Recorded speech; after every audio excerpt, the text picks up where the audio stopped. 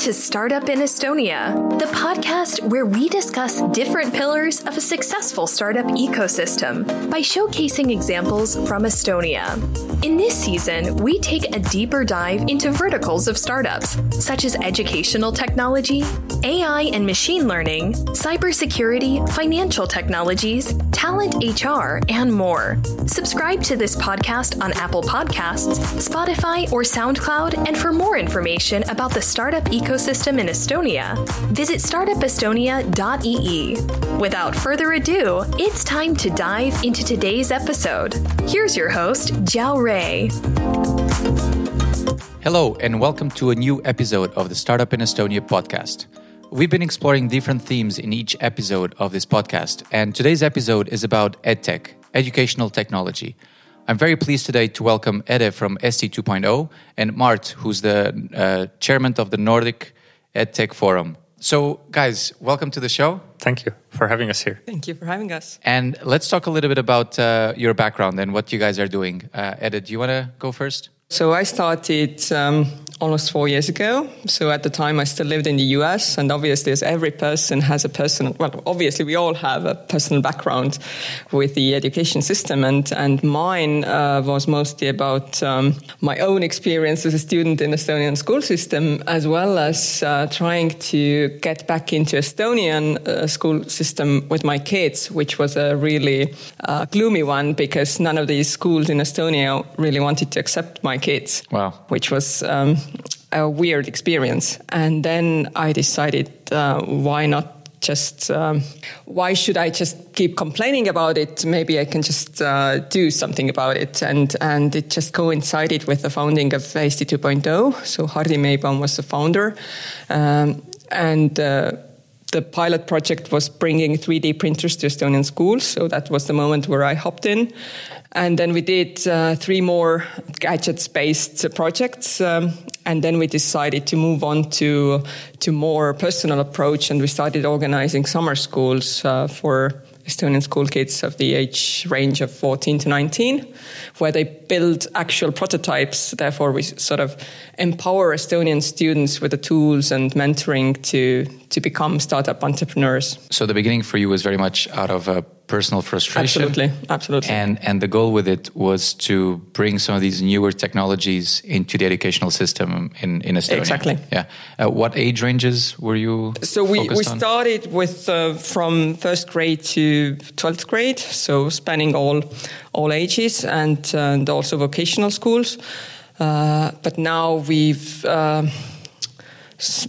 sort of specify the focus more to the upper range, so 14 to 19-year-olds. Mm-hmm. But we still cooperate with other projects like Vivita, who's aiming the age range of 7 to 12. Mm-hmm. And Mart, for you, how did you get started in the whole EdTech scene, or what's your story? It's actually a little bit longer story, but I always was a rebel in the education system, I guess. I just recalled a few months ago that when I was in primary school, I already said that, see on lihtsalt kinnipidamisasutus, it's just a jail. So what should you expect from it anyways? And unfortunately, this narrative hasn't changed too much, and we are kind of forgetting about it.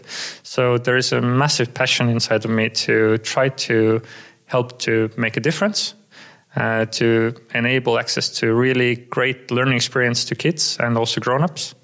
And so I've been about 15 years doing various things to make these things happen. And we started with the current team about 2003, I guess, with an investment simulator. At this time, there was no discussion about EdTech. I mean, so we didn't even kind of think of, okay, let's make it global business. But after that, we did quite a few different youth conferences, and somehow we ended up with internationalization of education, and we have now started quite a few different companies in this field. So the most known one is called Ream Apply. And it operates in about 35 countries now.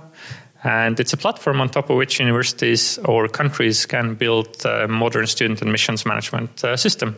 So, and it saves about 60% of admin time And it helps to increase international candidates numbers, usually between 50 to 100%. So it's a really great tool for helping universities to become more international and for students to find a study place abroad.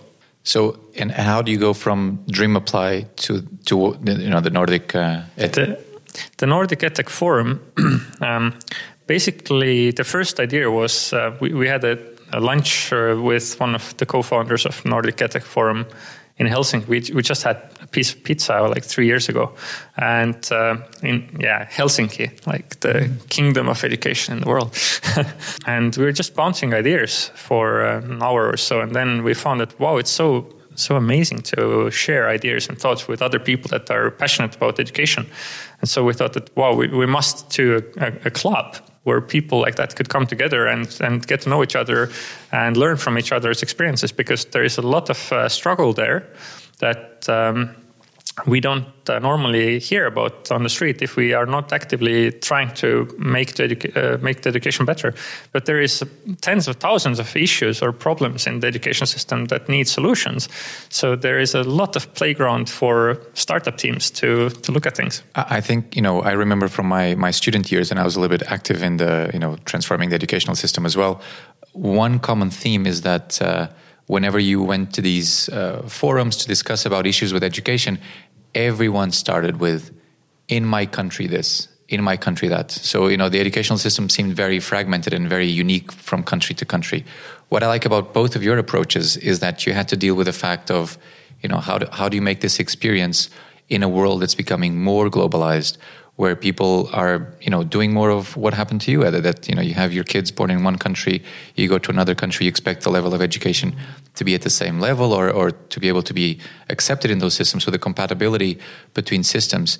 And I'm not sure if we're there yet or what's happening behind the scenes, but how do you see that as a challenge, this globalized education? We have really amazing teams if you look at the Nordic scene. So Nordic EdTech Forum is operating in 8 countries. Iceland, Denmark, Norway, Sweden, Finland, Estonia, Latvia, Lithuania. And we welcome founders from all of these countries. But if you look at the whole kind of topic as in general, then we study mathematics more or less the same globally. Mm-hmm. We study languages more or less the same globally.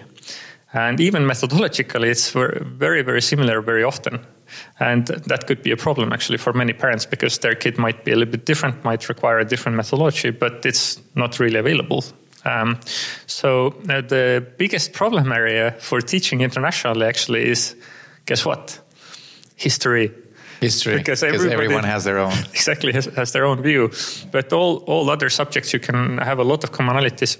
And also, if we talk about organization of school systems, because if we go into kind of the details of what the school system or education system actually means, then there is quite a few different things that you have there. In a broad sense, you need to organize your learning, and then you need to learn. And so both sides need tools. And when we go into concretely innovation discussion, then we have determined like 4 different levels or layers of innovations in education. The base layer is like internet connection and devices. We need those. So otherwise, if we don't have these, then nothing else can come on top of this. Then we need systems that support the schools or the teachers to manage themselves. And so we could actually measure if we are actually having a goal set for learning. Do we actually reach this goal? And then we need to support teachers in delivering learning. And then we need concrete learning solutions. Actually, the 4th layer is the most fun because everybody can see this. And we have a lot of really cool innovations happening in this space. But very often they fail economically, because they don't get wide enough outreach for their services.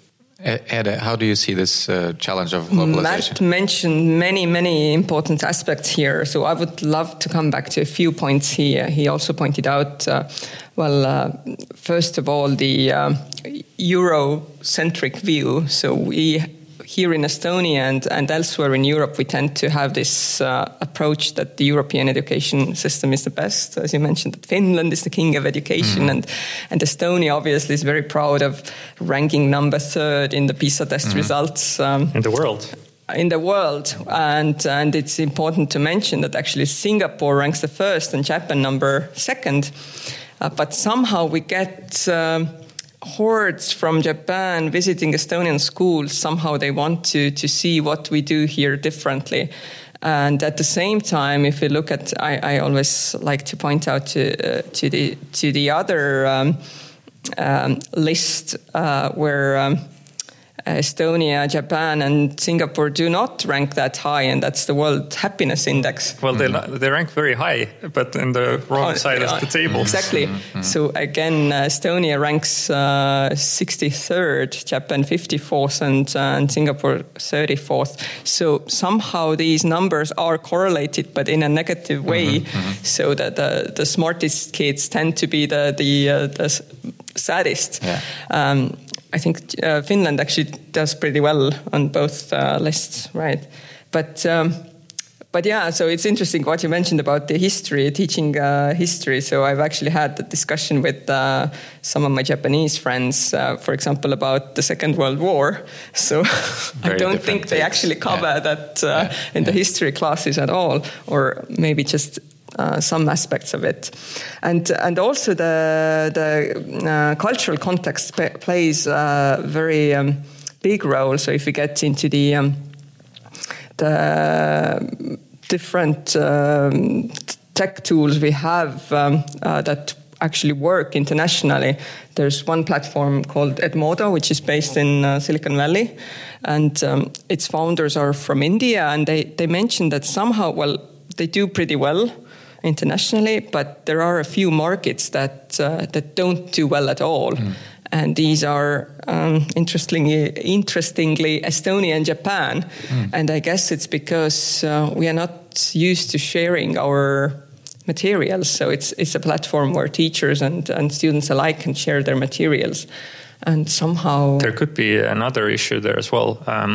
I've noticed the pattern where there is existing systems in place. Then it's harder to... Exactly. Well, that's another approach. But we have several existing platforms. That's but somehow these do not work that well either. So I think it's still... Now that we started talking about, the usage of technology, let's address this from what's the main challenge that is facing education today, and what is the role that technology can play there? So fundamentally, there is a lot of unanswered questions there. And of course, when you're dealing with innovating education, you need to think about these things. And there are several trends that seem to be there. And first trend that is very dominant is the way that we learn.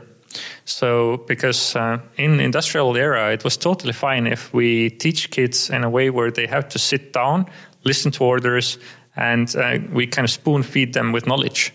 And they have almost no choice or very little choice of how and what they do. And if you train a person for 12 years like that, then these are kind of the commonalities that you are kind of learning to sit quietly, do boring stuff usually for long days. Be the passive receiver. Be the passive receiver, exactly.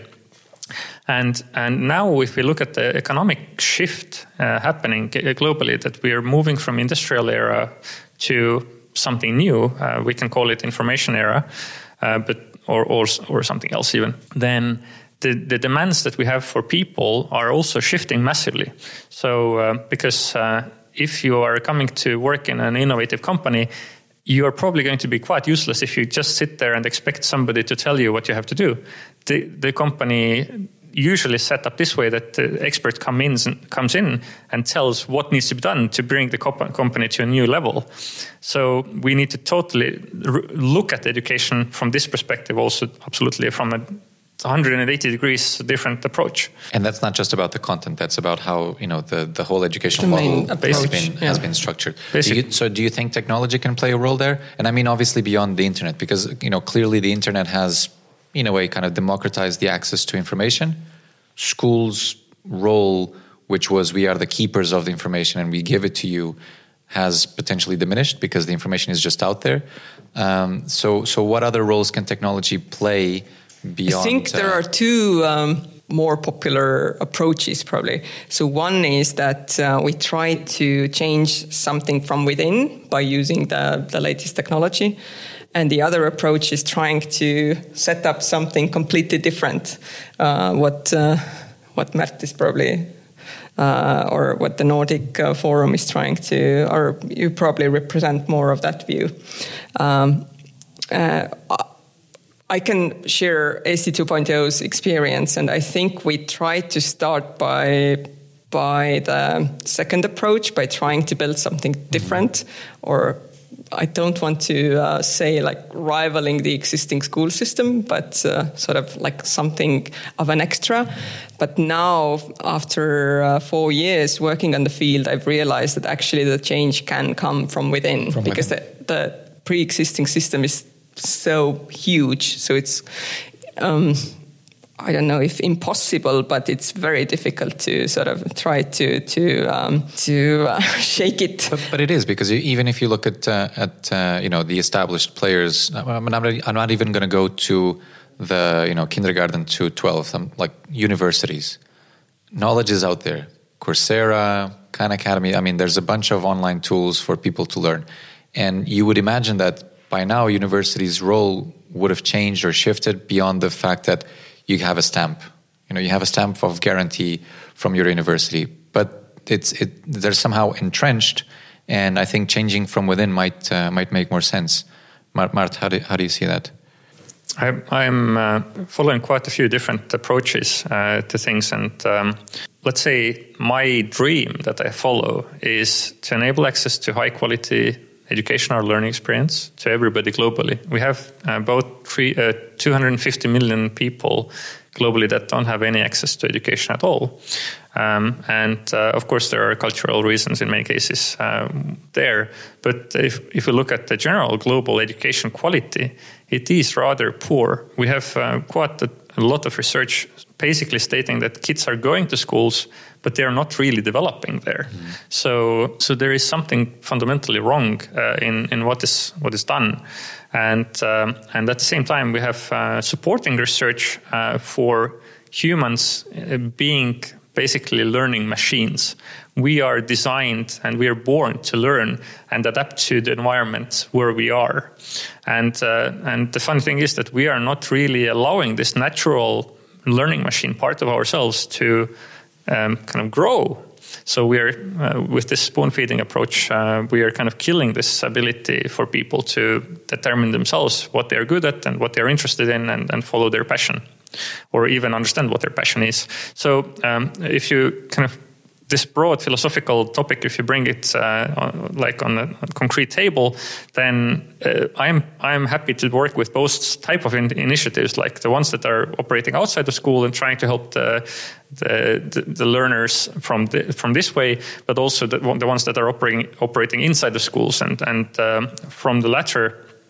For example, I'm at the moment helping to set up a democratic school in Tallinn inside of an existing school, a state school. So to show that a total different approach to how students are behaving inside of the organization is possible inside of the school system. But the only other country that I know of that has done it in state schools is Israel. It's quite interesting. But tell us, what's this democratic school? What does that mean? Democratic school fundamentally means that kids have a lot of say regarding what, how, and when they are doing. So it empowers students to decide a little bit more about... A lot more about... the content as well, or... Yes. Yeah. So although in Estonia we have to follow the law of Estonia, so there are some kind of barriers that are going to be there naturally, but other than kind of this really core stuff that Estonian law demands, they have a weekly kind of parliament meeting where they discuss everything that they want to discuss, and they also, together with the teachers, everybody has the same vote, and they decide what exactly they're going to do and what kind of methods they are using for learning as well, and what kind of tools they're using for learning as well. So technology actually feeds in super well into this context, because one of the problems that we see in the traditional school system is that the teachers like to follow the thing that they know about. And very often this doesn't include technology, unfortunately. But the kids, if they follow their own track of learning, if they have a personalized plan, they will choose the methods that are the most useful for them to learn. So they will be actively looking for new ways of learning a certain thing. And as an example, I can bring, for example, there is a Finnish invention for learning to read. And it was invented by a university. Basically, it was designed for disabled kids to learn to read, because it's very difficult for them to do it. It's with language issues, kids. And what they found was that it's very suitable also for normal kids. Cambridge University ran a study on this. And basically what they were able to prove was that there was no difference if the teacher is sitting together with the kid when the kid learns to read with the app, or if there is no teacher. Just the kid learns to read exactly the same speed. So, and what this kind of innovations enable us is really magical, because then the teacher's time opens up, and the teacher can actually deal with the really serious issues that needs to be dealt with. But today, the teacher doesn't just have time to do it. But do you see that, teachers, or at least the way that the educational system was brought up, and you made a good sort of historical view of it, was this mass education? So the same content for everyone, the same methods for everyone. So obviously, teachers are products of the pre-existing education system, right? And they also perhaps need some help there to figure out that the role that they're playing is also changing, because now with technology we can get a little bit closer to this curriculum of one, a curriculum per student, or a method per student. Yeah. And therefore the teacher's role will change, right? Absolutely, it will. So I also wanted to support what Mert was saying about the survey conducted last year by applied anthropologists. Brought out this aspect that teachers do not necessarily know how to use the latest technology in the classroom, and kids find whatever projects initiated by teachers boring, even though they might not even look into it. And if the students can initiate something of their own, which probably relates to the democratic school model, they find it much more interesting, and they're much more interested in actually pursuing it. And actually the survey we were just introducing a few days ago at the TransferWise office, which was conducted by the people from Tartu University, also supporting these key findings, that mostly it's boys who start programming at the early age, even though they might have programming classes at school, but they actually learn how to program on their own, because this is where gamification comes in. Mostly they start by playing these video games or online games, and that's how they get hooked, and they maybe want to make these games even more interesting, and that's how they get into it. And this is sort of self-led learning, which helps. Actually, there is this triggered the thought that a lot of people nowadays think that girls are weaker in coding than boys. But there is absolutely no scientific evidence to be able to prove this fact. And so we have looked into why this has happened, why we believe that girls are weaker in coding than boys. And it comes out that there was, in the beginning, a lot of coding was done by women. Actually, the first computers were built by women. And in the middle of 80s, you see a massive drop in women in coding. And what happened at the same time, more or less, was introduction of personal computers. And if you look back at these days, middle of 80s, the computers were quite poor. And usually there was very simplistic games, and usually these games were more suitable towards boys, because there was like war games, like shooting games, stuff like that. So basically the marketeers are guilty for nowadays total cultural bias of women being weaker, because the boys then were getting computers to play with. They got used to this hacking the computers. The equipment, and they played with the equipment because the equipment was poor, and so they needed to play with it all the time. So we actually do keep perpetuating these stereotypes simply because there are no role models. That's also what came out of the Start University survey, that boys find personal role models very important, but it's mostly because there are so many role models out there, and it's very difficult for girls to find these role models. You are listening to the Startup in Estonia podcast. We're going to get back to the episode shortly. To learn more about the startup ecosystem in Estonia, visit startupestonia.ee, where you can find more information about Estonian startup visa, visit our blog, check out startup events in Estonia, and more. For up-to-date startup news, also follow Startup Estonia in Facebook, Twitter, Instagram, and LinkedIn. And now, let's get back to the show. But in Estonia, what are some of the initiatives to introduce, programming in schools at an early age? What's happening?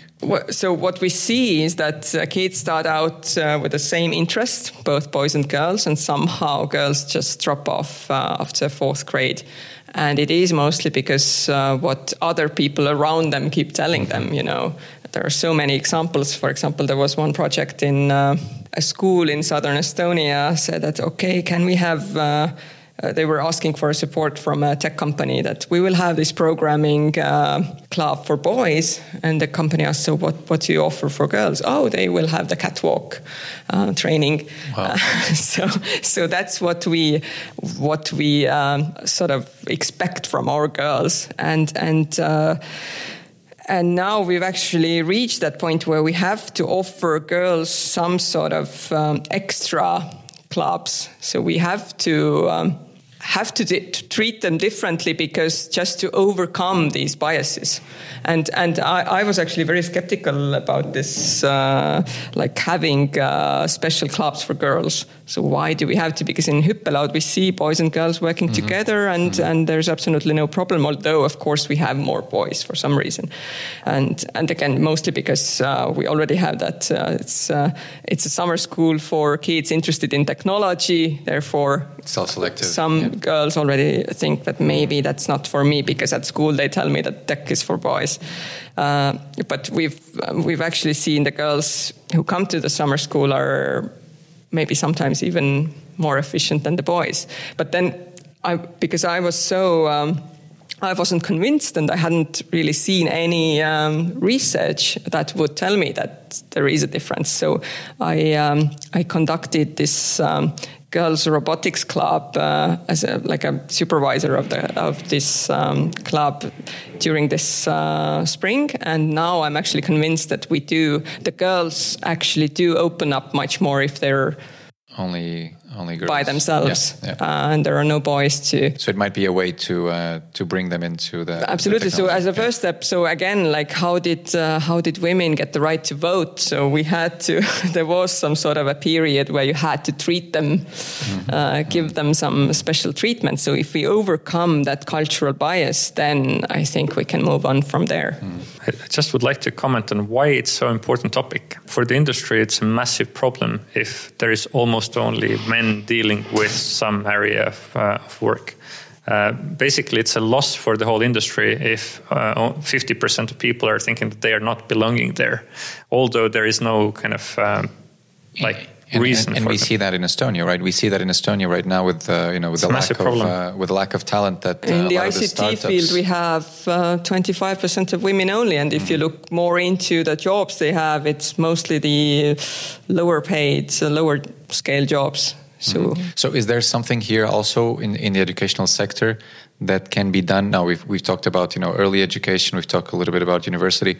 What about things like lifelong learning or retraining programs for the people who were trained in the previous century with antiquated methods or knowledge, and now we see that because the pace of change is moving on so quickly, they might feel left out, and some of the skills they had acquired are just not meaningful anymore. So what role can technology play there? There's actually a lot of new interesting initiatives coming all over the world to grown-ups or lifelong learning. And on one hand, it's a desperate need that creates this, because we know that a lot of jobs that are available today will not be there after 10, 15 years.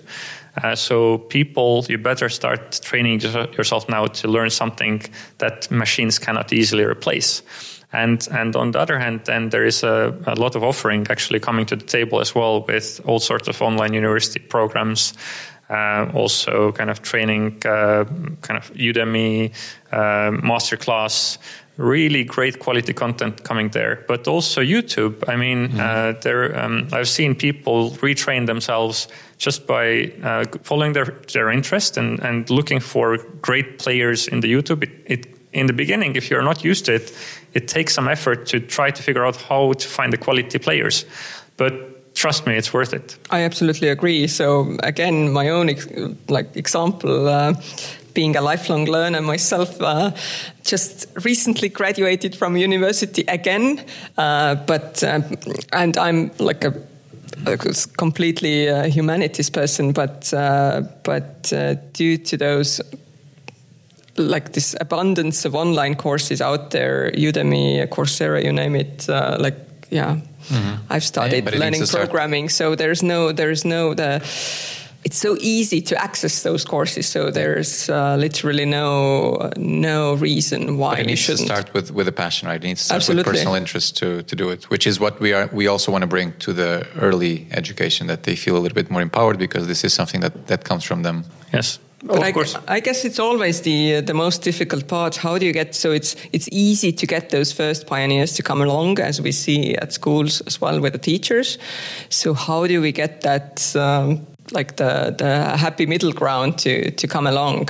So I think this is the biggest issue we have to tackle in the field of edtech. There's actually a lot of discussion going on around this also on the European level. And I'm actually just going to speak at a lifelong learning conference in Brussels on the 4th of June, organized by European Commission. The European policymakers understand super well the changes in the job market that are coming as well. And so they are looking for innovators to come on board and help to solve the issues.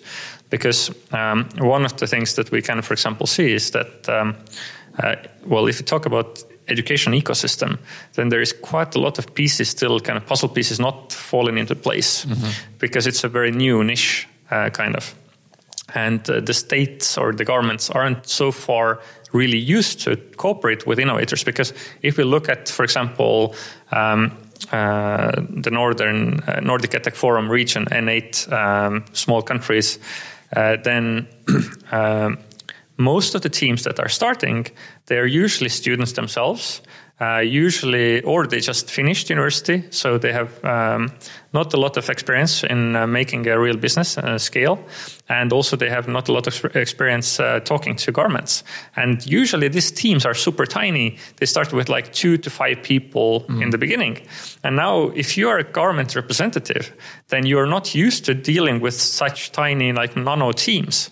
So this is, for example, one of the issues that we need to kind of figure out how to solve, that both of the sides would feel comfortable and kind of respectful to each other. So the structures are not there for this type of innovators. Yeah. Even in a small country like Estonia, it's the same issue. Working on it. Even in Estonia, where the access to the decision makers is quite easy. So you can access them, but they probably won't take you seriously. Yeah. So that's exactly the reason why we started this EdTech program in Startup Estonia, to bring the government closer to the innovators. And by innovators, I mean a very kind of broad kind of sense, that anybody that has ideas how to make education better or learning cooler, they could come in and propose their ideas and have somebody that respects them on the other side of the table and have a good dialogue and move things forward. Let me finish the podcast by asking you a question. I have 2 kids. Eda, you also have kids. Mart, you have 2. So what kind of education would you want your kids to have? I know that they're already involved in the education process, but what can you hope for the future of education for them? That's always a great question, because I think when we talk about innovation in education, then mostly we actually have to deal with the parents who tend to be the ones who are the most conservative, and we normally get that response that it's okay to experiment, but not on my kid. Please do it someplace else. So I'm actually to be blamed here, because my oldest son is actually will start or move on to the Estonian education system next year, and in one of the most traditional Estonian schools. So actually, I would be really eager to as probably any parent, you grow with your oldest child. So with the other two, I'm more easier. willing to experiment. Yeah. But maybe you can change that school from within. Well, we'll see. And Mart? So it's a longer story, because my older son, I've got two sons, 12 and 10 years old at the moment. And my older son is, we have a diagnosis for ADHD. And it's a fun story, because you might wonder what this actually means, because nobody talks about this. And it means a very simple thing, based on current research, that your dopamine receptors in brain are a little bit let's say, sleepier than in normal people. So you need a little bit higher dopamine level to feel okay as a normal person. And we are kind of, as normal people, we are not taking this fully for granted that we feel okay. But these guys actually need to put in effort. So, and the way to increase your dopamine level, you have to be either physically or mentally active or combined. So then your dopamine level increases. So that's why these guys usually are widgeting in the table. And what you normally get in today's school, I think there is no difference if you talk about Estonia or many other countries. We tell them to stop fidgeting.